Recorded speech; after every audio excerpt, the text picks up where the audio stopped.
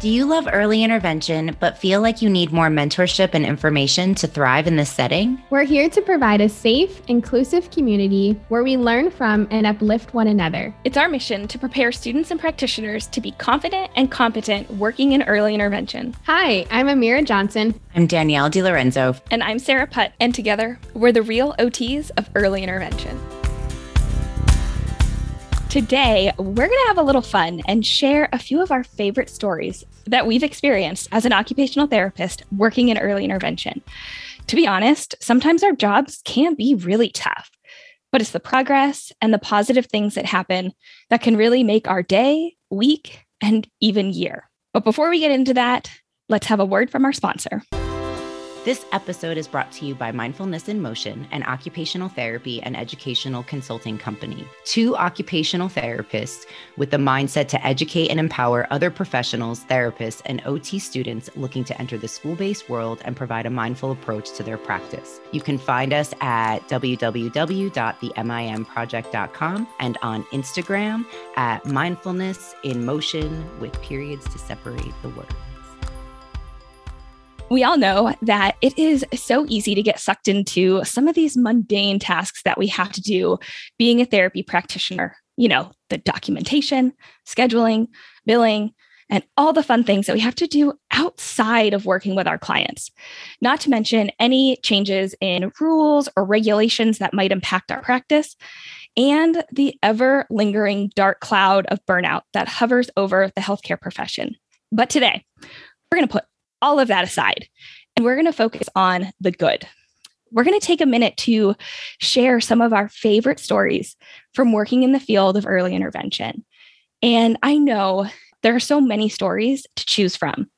Like, for instance, one of the times that I was working with a client and I had just started with them, and the mom went on and on and on about all these things that her child was doing and not doing. And after I kind of took a minute to explain sensory and what was actually happening, the mom just stopped and looked at me, and all of a sudden she's like, "So wait, I'm not crazy. I there was a reason for all of this," and I could just see this like weight lifted off of the mom right in that moment. Or I remember this time that I walked in and the family was feeling completely overwhelmed with everything, life, everything that was happening around them. And they basically just broke down in tears. And I spent my entire session just sitting and listening and talking and collaborating.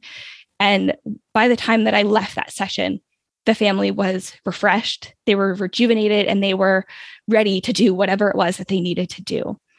Or the many times that we've been working with a client on a specific skill or milestone for weeks, months, and then all of a sudden they do it. And the joy that we see on the client's faces, we see on the family's faces, and quite honestly, that we see on our faces too, because we're right there with them.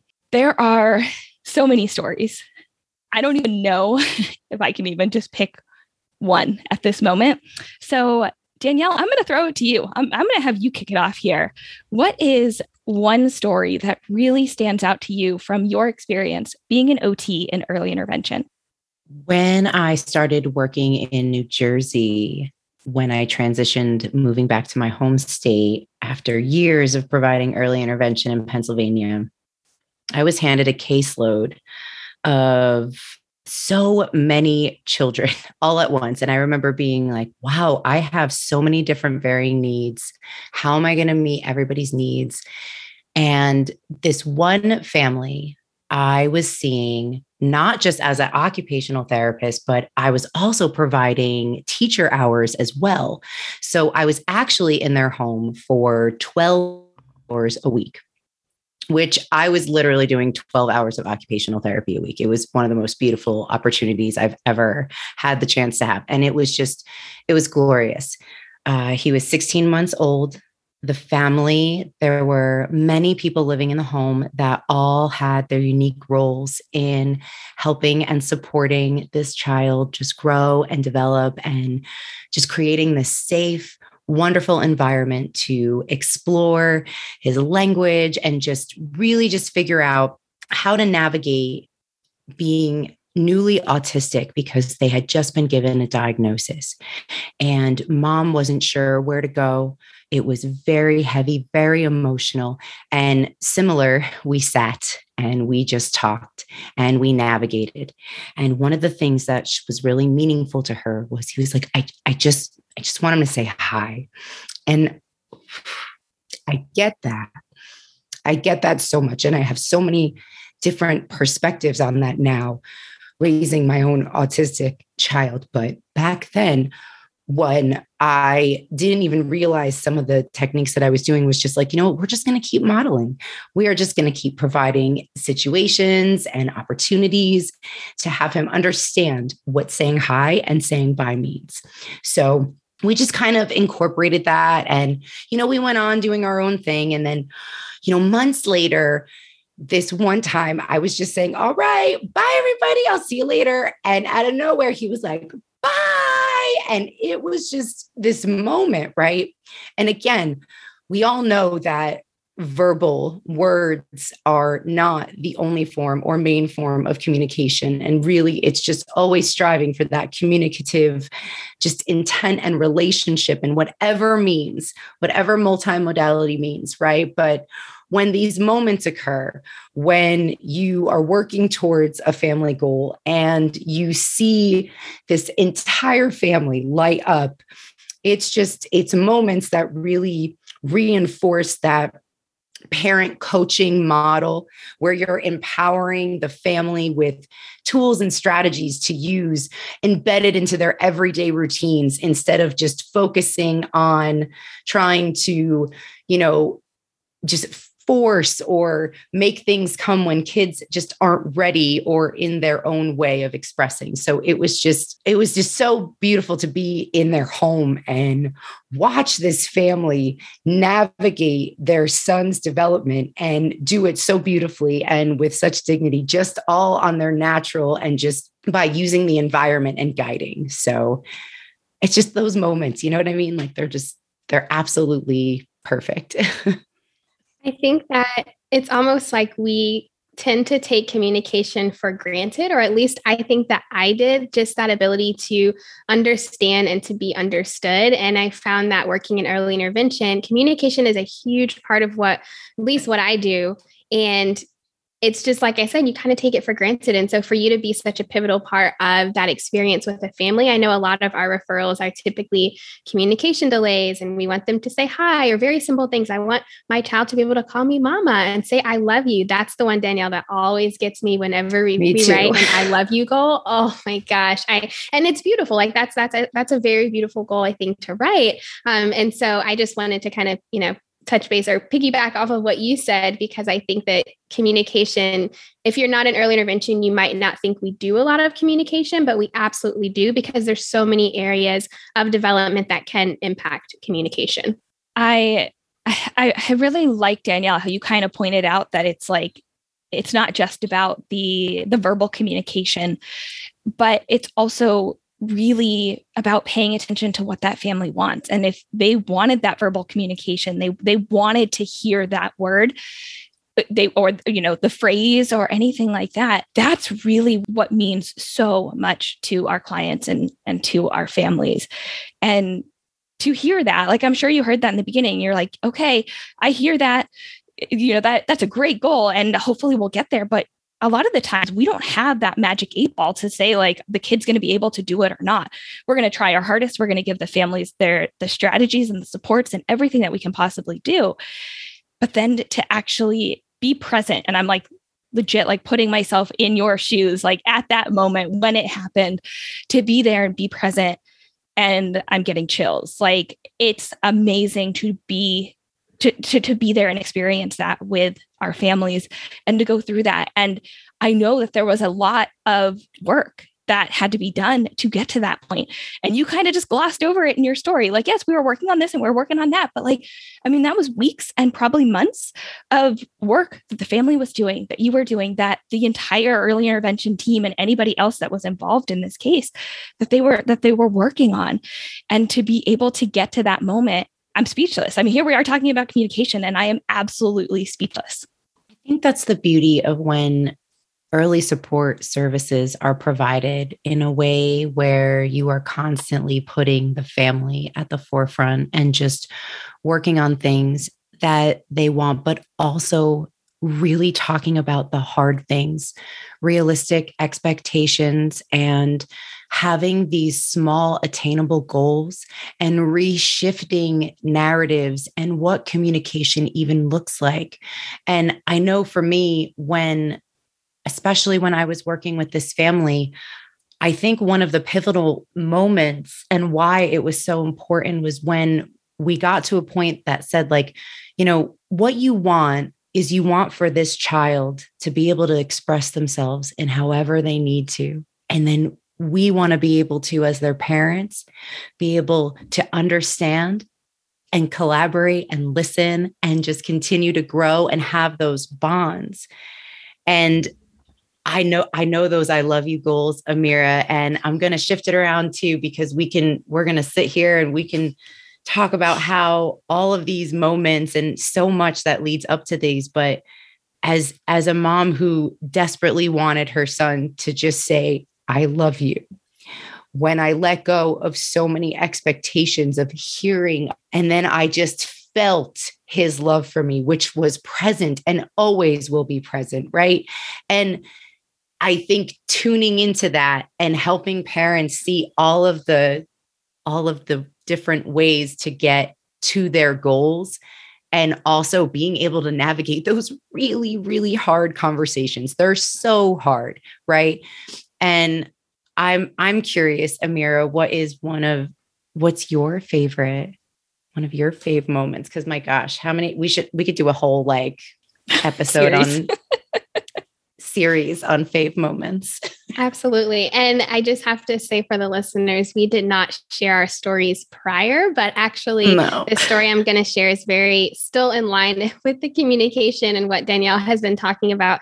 So I had been working with this kiddo, since he was a baby. I actually got to see him in person. And for those of you who don't know, I'm still virtual going on, what is it now? Through my third year. I'm losing track now, but we have been virtual since March of 2019. And so this is the kiddo I actually got to see in person. That tells you just how long I've been with this family. And so we switched to virtual, and, I'm on a team along with a couple of other different providers. We've got a physical therapist and a developmental specialist, and we all work together and we see this kiddo here and there. They're more frequent than I am. And I typically focus on physical development.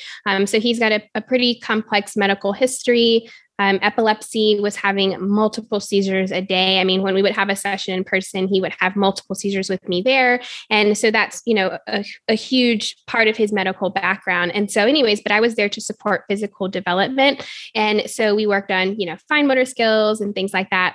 So I was not really on the plan to address any type of communication, but this is important for you to kind of know what I was working on and then what I got to see. So, and this is by no means my necessarily favorite story, but it's my favorite recent story because it just happened probably about 2 weeks ago.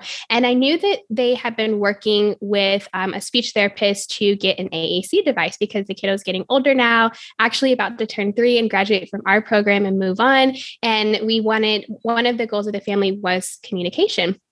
And kiddo does not have any words, doesn't babble or anything like that, but he expresses himself and he communicates the way that he's able to. And it is typically big smiles, and he rocks his head, and he's just so sweet. And you can tell when he's very engaged, you can tell when he's tired. So he has his own ways of communicating. And that's something too, Danielle, that you were saying, is just recognizing that even if we don't, our kids don't have words, pointing out to the family, hey, they're communicating with you right now. Like, what does that actually look like? And so we knew that he could communicate in that way, but he got this device, and it was my first time getting to see him. I hadn't seen him in probably about a month, and he had gotten the device, and I was so excited. And I watched as the mom had read a story, and she was using the device throughout the story. And it was just so amazing to watch. And she was telling me now that he is able to use that device to request when he's hungry, when he wants to watch his favorite show, when he wants a new show, when he wants to go outside. And what got me, oh my gosh, the other provider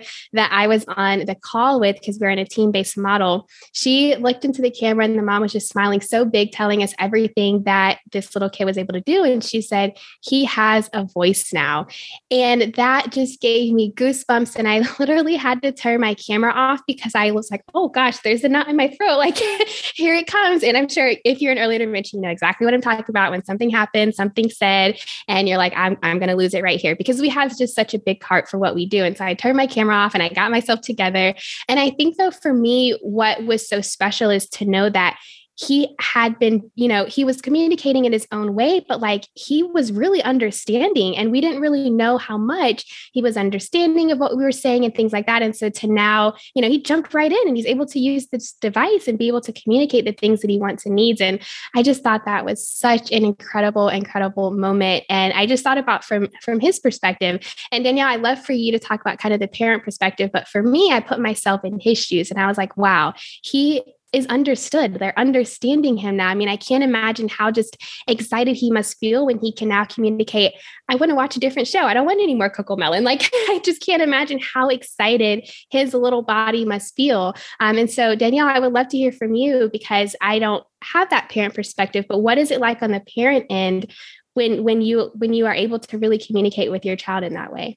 First off, I think AAC should just be automatically done in early intervention when any communication support is needed. I think it needs to be done regardless, because I think AAC is one of the most beautiful things I've ever been able to experience. And it gave my son a voice too, because he wasn't able to do motor imitations of sign language. So what was happening is when he lost his words and was not communicating, he would not imitate either. So when early intervention started coming in twice a week with his teacher services, who was also going to school to be a speech path. So she was just amazing and showed him pictures first, and he would learn signs. But because he had difficulty with like real intricate fine motor, they were kind of more gross signs. So we understood the majority of them.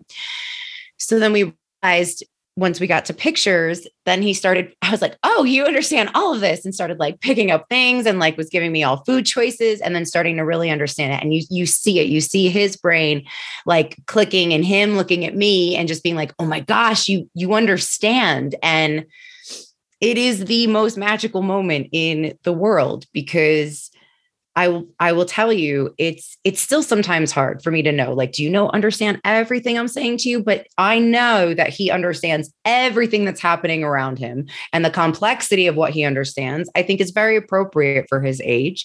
And I think when you have those moments of initial communication, it opens up this, I don't know, this just level of, you just start, I get so excited just thinking about it, and I'm thinking about it in my mind. I think that's why I'm getting so like choked up and so emotional about all of this. I don't think I ever won't be, but I see how hard it is for Luke to talk, and all he wants to do is talk. He didn't want his AAC anymore, even though he had access to it.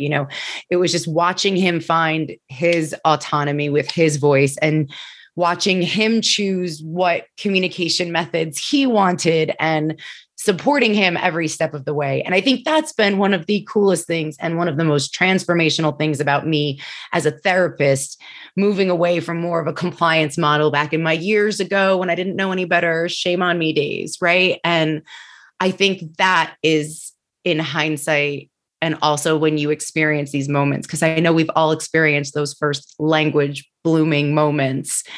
And it is just these beautiful moments. But we do need to be mindful that there are parents that will not experience these moments of verbal communication, which is why it is so important as early intervention practitioners to really just emphasis on communication and multimodality methods of communication, because that's really fostering that inclusivity within that early intervention and supporting all forms of communication, and helping parents work through that from the very beginning, setting them up to know how to advocate for their kids and support their communication. Communication, it's embedded everywhere. It's at every IEP table concern. It's something that's really just really embedded in everything that we do. So that's one way we can shift that mindset as early intervention practitioners, as well as share in those magical moments when we see communication happening. Okay, I have my story. I'm ready. I'm ready to share it. Whew. It's hard because there's so many, I feel like there's so many different things that have brought value to my life as a practitioner. And it's really hard to narrow it down. But the story that comes to mind right now is a client that I started with. I started with this little girl when she was about around 6 months old. And I worked with that girl until she aged out of early intervention at age 3. So I got to know this family very well. And I was seeing this client twice a week. So I was there a lot. Now, I want to start by sharing a little bit of how it started before I get into the real juice of this story. When I first started with this little girl, I have to tell you that there were more tears. I mean, this was probably the most crying that I've ever dealt with any client that I've ever worked with. I would walk in the door and that little girl would just start crying and like didn't want to see me, didn't want to do anything. And at that point, I was, brand new to this family, and they didn't trust me yet because I hadn't had the time to develop the rapport. And here I am, like, all right, I know what we need to be doing, and I have to start from the very, very beginning with this client because they didn't even want to look at me. Like they would just start crying. And for a few weeks, they would cry the entire session. And it was a lot of just parent coaching. It was a lot of just kind of being in the space and just starting to explore different toys with the kid being in the room. Actually, I think it even started where they weren't even in that room, but they could hear me. I mean, we started at the very, very beginning of all of this. And I was engaging with the siblings and I was playing with the parents. And it was really setting the stage to build that foundation with this little girl. And then slowly but surely, she started to kind of peek her head around the corner and wanted to see what we were doing. And she'd get closer and closer. And rather than cry the entire session, she'd cry for 90% of the session. And then, would not be happy, but at least wouldn't be crying. And day after day, week after week, month after month, I slowly built on this foundation and got this little girl comfortable enough to actually start engaging and participating and doing some of the activities that I was doing with the family and with the siblings. Now, flash forward many, many months after this, where the kid was trusting me, the family was trusting me. I mean, I really had established that what I felt like was a very, very strong rapport with the family and a strong connection with the family. I actually had some students that were with me at that time, and they were working and they were doing an activity with a kid. And I want to say this is probably after, I would say maybe a year and a half of me working with the kid, maybe even like 2 years. Like this was a while down the road. And the mom pulls me aside and she shares more behind the scenes of what was going on before I even stepped into the picture as the OT on the case, before they even started early intervention. And she had shared with me that her pregnancy with this little girl was a super high risk pregnancy. She shared with me that her doctors and medical team, and this is, it's going to get me choked up here, but that they had basically told her that she should terminate this pregnancy, that this kid was, going to have some either rare genetic disorder or wasn't going to quote unquote live the life that, they wanted this kid to have. This is from the medical team, not from the parents. And, all these things that no parent wants to hear, especially when you're pregnant. And I mean, she's sharing all of this and I'm just like, oh my goodness. Like I had no idea. I've been working with this family for years at this point. I had no idea about any of this. And she goes, I didn't listen. Clearly she didn't listen to the medical team. And she was like, we had a name picked out for this child before all of this happened, before what the medical team had said.